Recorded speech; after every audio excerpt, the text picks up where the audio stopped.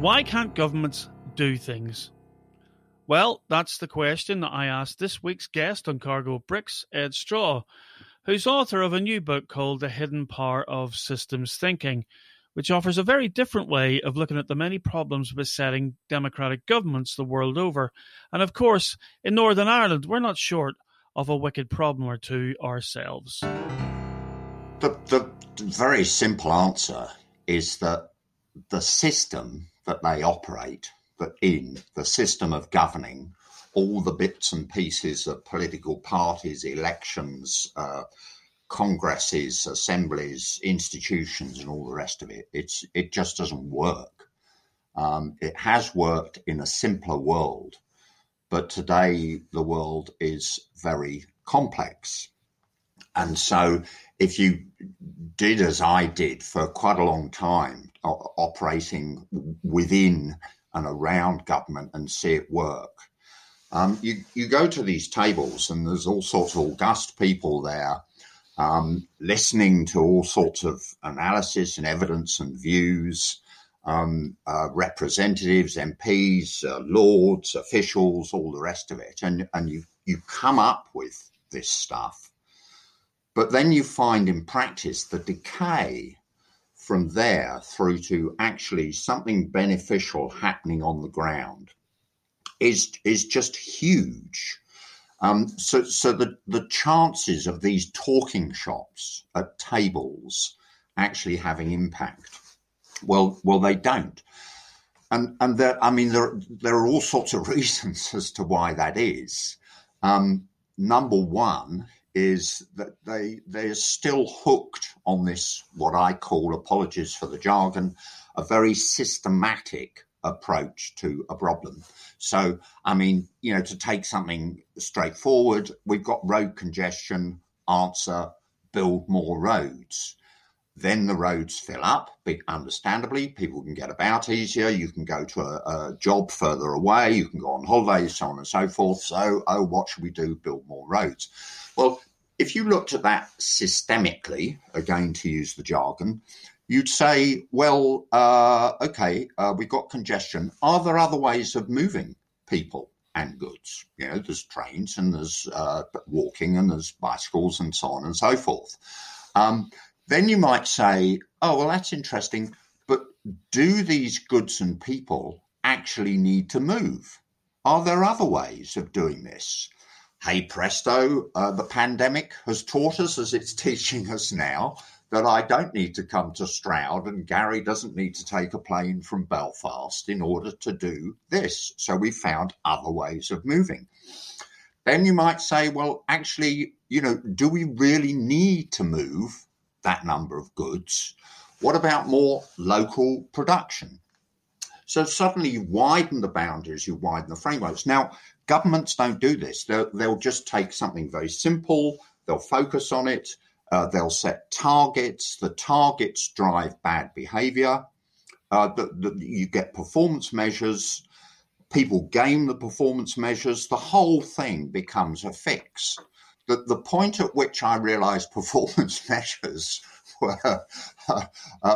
basically didn't work. So I happened to be having lunch at the Old Bailey with all of the judges who were trying all sorts of horrendous cases. We were having courses for dinner, for lunch. And they're all in their robes.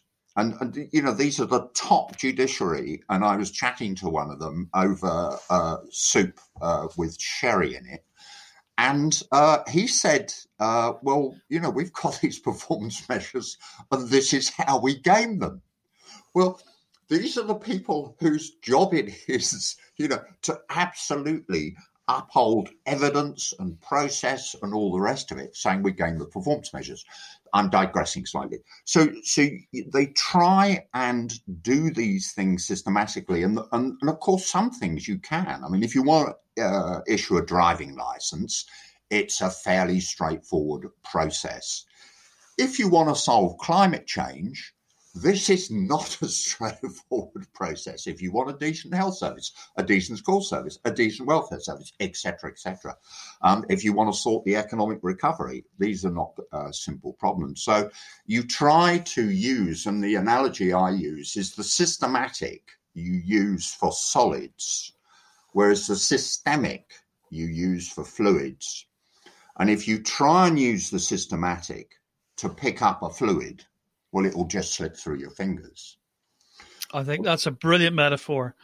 And it does feel like half the time that everything that we try to do just seems like it does run away between the fingers. Now, you said something earlier on that didn't quite pick up what the word was, but I thought either word that I heard in my head would fit. You said there's a delay or a decay. And it does seem to me that there is often between the purpose of a political action within government and it actually hitting the people, there is possibly a degree of both. Clearly, it takes a time because lawmaking and process of policy making involves a delay, but also a decay in the original purpose. I wonder if you could say a little bit about a little bit more about that. Yeah, so I mean, it's the sort of flash to bang time, So we get the flash, and it's terrific, and it's glitzy, and it's announced, and it's initiatives, and so on, and then the bang. Well, often the bang never happens, or if the bang does happen, it happens so far, so far in the distance that actually the politicians have forgotten all about it. So. Here we go. Let's have a law. They get terribly excited about passing laws, and then they shove them out the door. You appreciate the House of Lords, and they go off and have a cup of tea, and they're terribly pleased with themselves. Well, what is a law? A law is words on a piece of paper. For all the use and value of it, you might as well rip it up, screw it in a ball, and toss it on the fire. It only becomes useful when it's put into practice. The problem there is that there is no feedback, systematic, there is some feedback, but in general, there is no feedback on everything that a government does. Every law, regulation, statute, policy, program, project, governmental organisation. You get a few statistics, but by and large, none. So there's no discipline on government to say, okay, you've done things. Have they worked? By the way, if they haven't worked, this law may be very well intentioned, but if they haven't worked, scrap it and go and find a way of doing it. By the way, the cost that is accumulated and the degree of complexity in government operations and in our own lives that is accumulated through that amalgamation of all of those various laws and all the rest of it is just enormous. So it becomes more and more of a dead weight. So it's governments just, it's very simple, but they're just not set up to do things. That explains, I suppose, the decay aspect of it. When he died, very senior senator in America, Irish American, Daniel Moynihan, it was said at that time that he caused great annoyance to many of his fellow Democrats because he was never content with the law going out the door. He wanted to see whether it worked or not, and he insisted on coming back. Once they ticked the sheet going, tick, we've done that, we've made that law, he'd come back and say, actually, this law isn't working the way we meant it to. We needed to get it back on the table and redraft it. So that comes to another question. What is it, you say feedback, there's no feedback, but of course, often there is a feedback. It's very friendly feedback. It says, yeah, we've done this. It's brilliant. We've worked on it. Yeah. It's the independence of the feedback, I think you're saying, that's really critical here. Why? Yeah. You get all these self-scoring politicians. I mean, it's a bit like you've got a football match. At the end of the football match, the football manager announces who's won. Oh, I'm Alex Ferguson. United won 2-1. Oh, I'm Arsene Wenger. No, Arsenal won 2-1. And that is the level of feedback that we get. Rhetorically massage statistics, come up with some spurious argument, blog it all over the place, and we prove that we've won. So as you say, that feedback, and this does happen with the Office of National Statistics, but a tiny proportion of what's needed. But the feedback has to be independent. And therefore, in the Constitution, I'm sorry to introduce that word, but it's absolutely vital and central if you want government to work. In the Constitution, you have the three branches. So you have the legislature, the executive, and the judiciary. That's fine. But we need the feedback branch, that branch whose responsibility it is to assess and analyse and understand the extent to which all of this government stuff does or doesn't work. It always seems to me that when that discussion gets transposed onto Northern Ireland or Irish politics, it stops at the idea of separatism. But of course, our situation is much more complex than either of the two major actors like to consider. And that is that within republicanism, they think it's simply enough to break away from the United Kingdom, not recognizing that the vast majority of Northern Irish people either aren't interested enough in that separatism to kind of create the disruption that it will inevitably take. But also, they don't seem to understand that trying to unify two places that are already separate is going against the grain of the very dynamics that you've just described. So if in complex systems or complex societies, we're all pulling apart into smaller, more atomized units, what is the motivation for bringing two places that have been separate for nearly 100 years back together again? And more topically, the Taoiseach, the very afternoon that we've been recording this, has said that his shared island unit really needs to start out with the searching for consensus rather than a series of programmatic actions that he's already got in mind. And this relates a little bit to what Richard Wilson was saying a few weeks ago, in that politicians need to become better listeners, not just talkers. That we need to move away from Victorian ideas of how democracy actually works, because it's being outrun very quickly by a connected electorate, losing its patience with politicians who don't know how to listen. I mean, there's lots of very interesting points in all of that. I mean, first of all, you take the process. So the process is, political parties stand up and they offer policies, and then they get into one of them gets into government and they seek to put their policies into practice, or some of them, and through the process that I described earlier on, they don't happen. Because essentially the system is faulty. It doesn't work. And so people get quite disillusioned about that whole process. The thing then is to say, well, is there another way of doing this? Because, this idea that we sort of offer shopping baskets to the public is actually pretty absurd, and we know it doesn't work terribly well. So what's a different process? Well, a different process is to engage people in a conversation. And a crucial thing, and Richard would say this as well, a crucial thing about deliberation is you never start with solutions. You always start with the problem.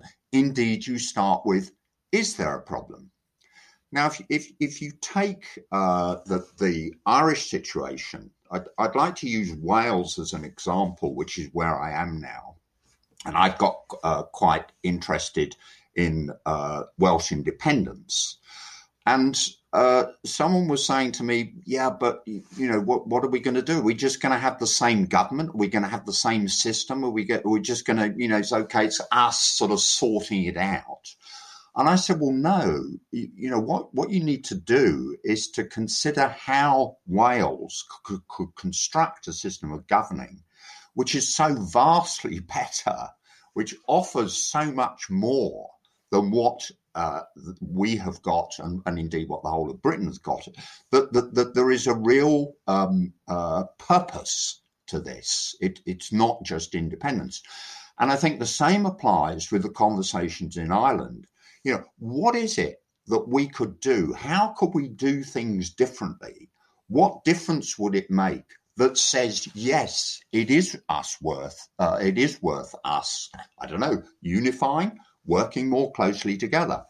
However, don't do what Scotland did. So, decentralisation, devolving and all the rest of it, brilliant. And now we've got it all in Edinburgh, brilliant. What about the next level down? Because actually decentralisation doesn't stop at an entity, in this case called Scotland. Decentralisation is about getting decisions and actions down as far as you can. And in terms of in which the Swiss constitution puts it, the federation only does things which can't be done locally. So the conversation is terribly important. The other point I want to chuck in here with particular relevance to Ireland is that the Welsh independence people here are particularly keen to say this is not an anti-English programme. This is not what it's about. This is about us as a group of people with some common identity, sorting ourselves out.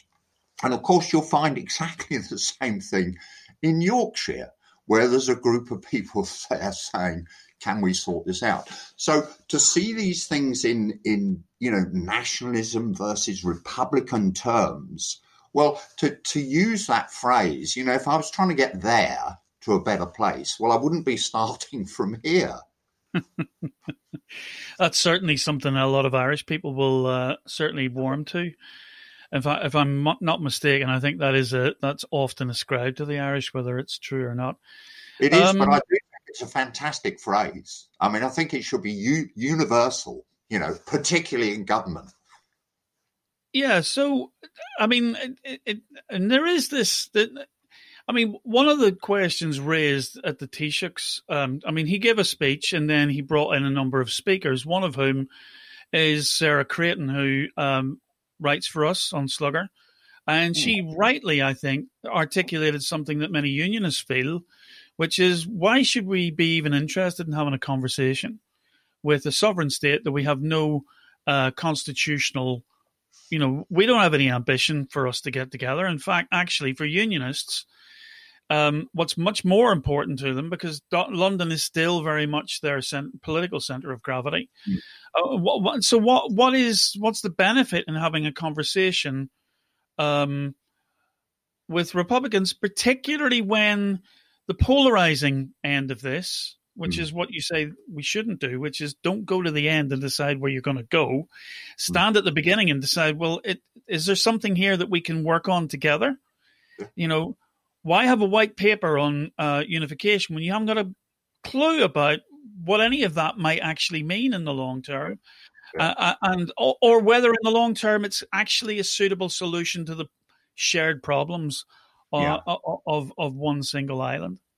And this is probably the point at which to chuck in the word dualism. So a dualism. Better unpack that one. you to a self-negating pair. We must either decentralize or centralize. We must either unify or deunify. And it was the same thing with the Brexit vote. You were in or we're out. Well, actually, no, lads. What is happening is we're renegotiating our relationship with Europe, as indeed we're now finding. And there are various shades between those relations. Now, the north and the south of Ireland have relations and connections and interplays and networks and so on at present. Would it be a good thing for people in general and for the two countries in general to renegotiate the nature of that relationship? Let's have a chat about that. Let's have a think about that. Now, where might benefits come from? So rather than put it in these black and white terms, put it in those terms. And then I think that's a conversation that has got potential. Yeah, and it seems to me that when you commented on the whole business of citizens' assemblies, that you should start with the idea of, well, do we have a problem in the first place? Yeah. That it needs to be almost. We're not used to this open thinking. We're mostly used to going, well, here's a closed solution for, you vote for this, or you vote, as you said, the dualism. It's either or, not. And not I mean, and. This isn't, why don't governments work? Well, this is yet another reason why they don't work, because the world is littered with complex problems. With complex problems, take climate change. The answer, the solution, what we need to do, what is going to work, is not clear. Indeed, it may well be unknown. And this is the point at which the notion of experimentation, of trialing things, of seeing in practice, I may have a brilliant idea, you may have a brilliant idea, Gary may have a brilliant idea, great. Now, let's see how they actually play out in practice, because I've seen so many brilliant ideas that I've come up with in the bath, actually put into practice for all sorts of good and bad reasons, don't work. And I think if we touch on the way in which the abortion referendum was held, and the very open way in which that was, again to use the word, deliberated and talked about, the way in which the Citizens' Assembly was properly established with a proper demographic of truly representative people, and not trying to shut up, the one homeless person in the room because we're all terribly middle class and so we're not going to listen to him or her. But it was done properly. It had evidence. It had opinions. It had people trying to persuade, and this terribly divisive and contentious issue was taken out of the political system, and this is terribly important, out of the political system and handled in a very different way by what I would call the citizen branch. And just sticking to this notion of representative democracy, that we give people a card, we give them the keys to the car for 4 years, and then off they go and they do whatever they want, and then they come back and we say, oh, we didn't terribly like your driving or where you went to or whatever, so we're going to have another lot. I mean, for goodness sake. Little pushback on that, Ed, right? There's two questions come up. One, you use the term solid and fluid, right? If a problem is solid or fluid. Now, I would question just how fluid the abortion question is, or indeed the marriage equality question, which is the one that the previous one of the victories, if you like, of the citizens branch, as you called it. So, because those are quite tightly defined. They wouldn't be what I would call wicked problems. Okay, so maybe they're more solid than fluid. So that's number one. And two, there is a certain degree of resentment among social conservatives that this was a liberal elite working around their traditional resistance to it. So how would you answer either or both of those sort of pushbacks? Well, in relation to the abortion question, in some respects, I mean, it is a very simple question. But to come to an answer took, if you like, a holistic, looking at it in the round, bringing in every possible dimension and pro and con to that debate, so that then actually a solid law. Because at the end of the day, it's about, are we going to do it and how many weeks? Then a solid law could go forward. So yeah, I mean, that's absolutely fine. But if you then said, well, okay, how are we going to deal with a balanced and fair? How are we going to produce a balanced and fair welfare system? That's a much broader issue. And a citizens' assembly, I think, could get you so far. But then we would have to experiment. So there are all sorts of people. There are some people at one extreme in a welfare system who are simply never going to be able to support themselves for mental or physical reasons.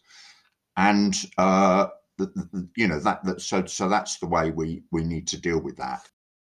I've recently recommended to you privately this great book called Greed is Dead by Paul Collier and John Kay, two Oxford Dons. But John Kay's work, I've read John before, and he comes up with this idea called disciplined pluralism, he calls it. Yeah. In other words, that when you experiment, and why the market is such an efficient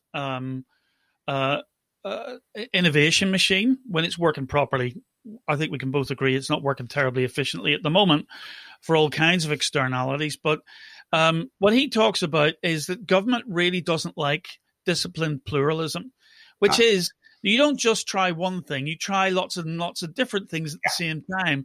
You look at the results and you decide which is the more fit. So in other words, you don't try a comprehensive solution, you try things on a small scale, pick the ones that work and kill off the ones that don't. And this is something that elected politicians have a problem with. And it also fits in with another statement from you earlier on when a friend apparently asked you, what's the answer to the question that politicians don't like this kind of systems thinking?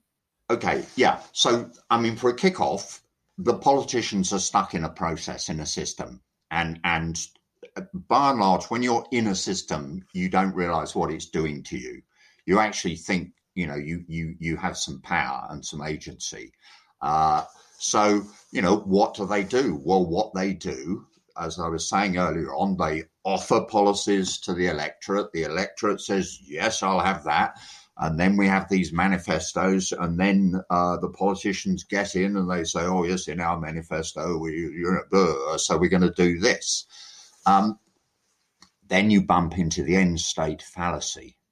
The end state fallacy is just what Kay and his co-author are talking about, that actually this notion that you can policyize an end state into existence is by and large fallacious.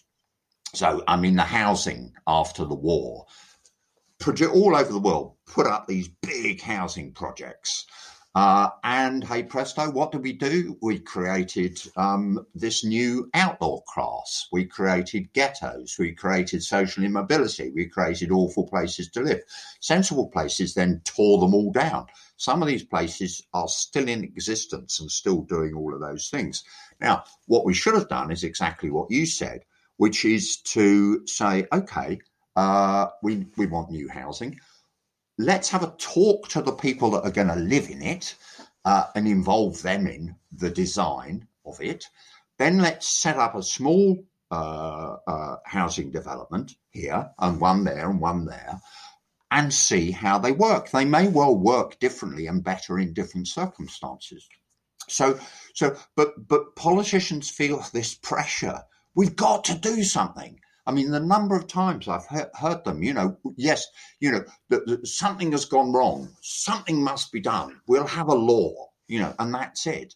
This is, again, a completely nutty way of doing stuff.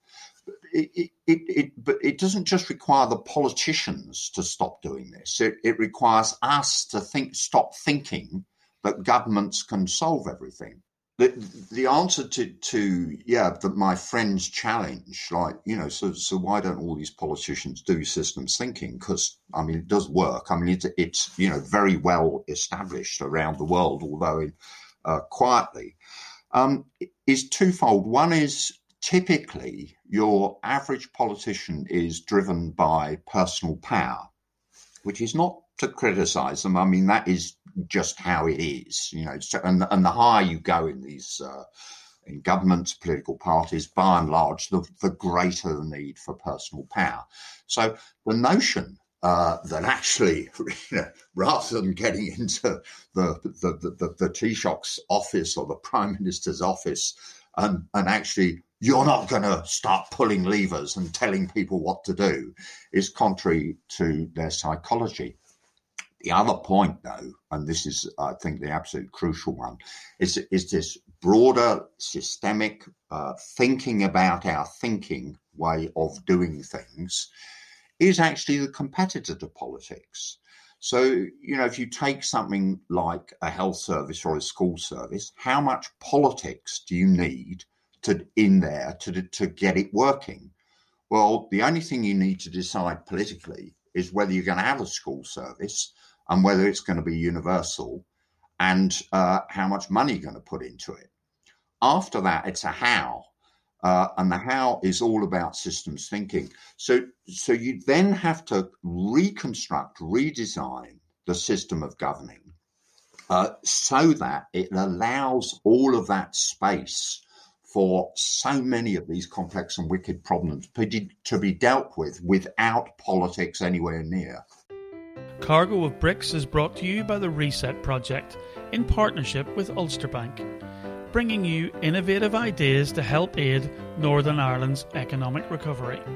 Make sure you catch every edition by hitting the subscribe button wherever you get your quality podcasts.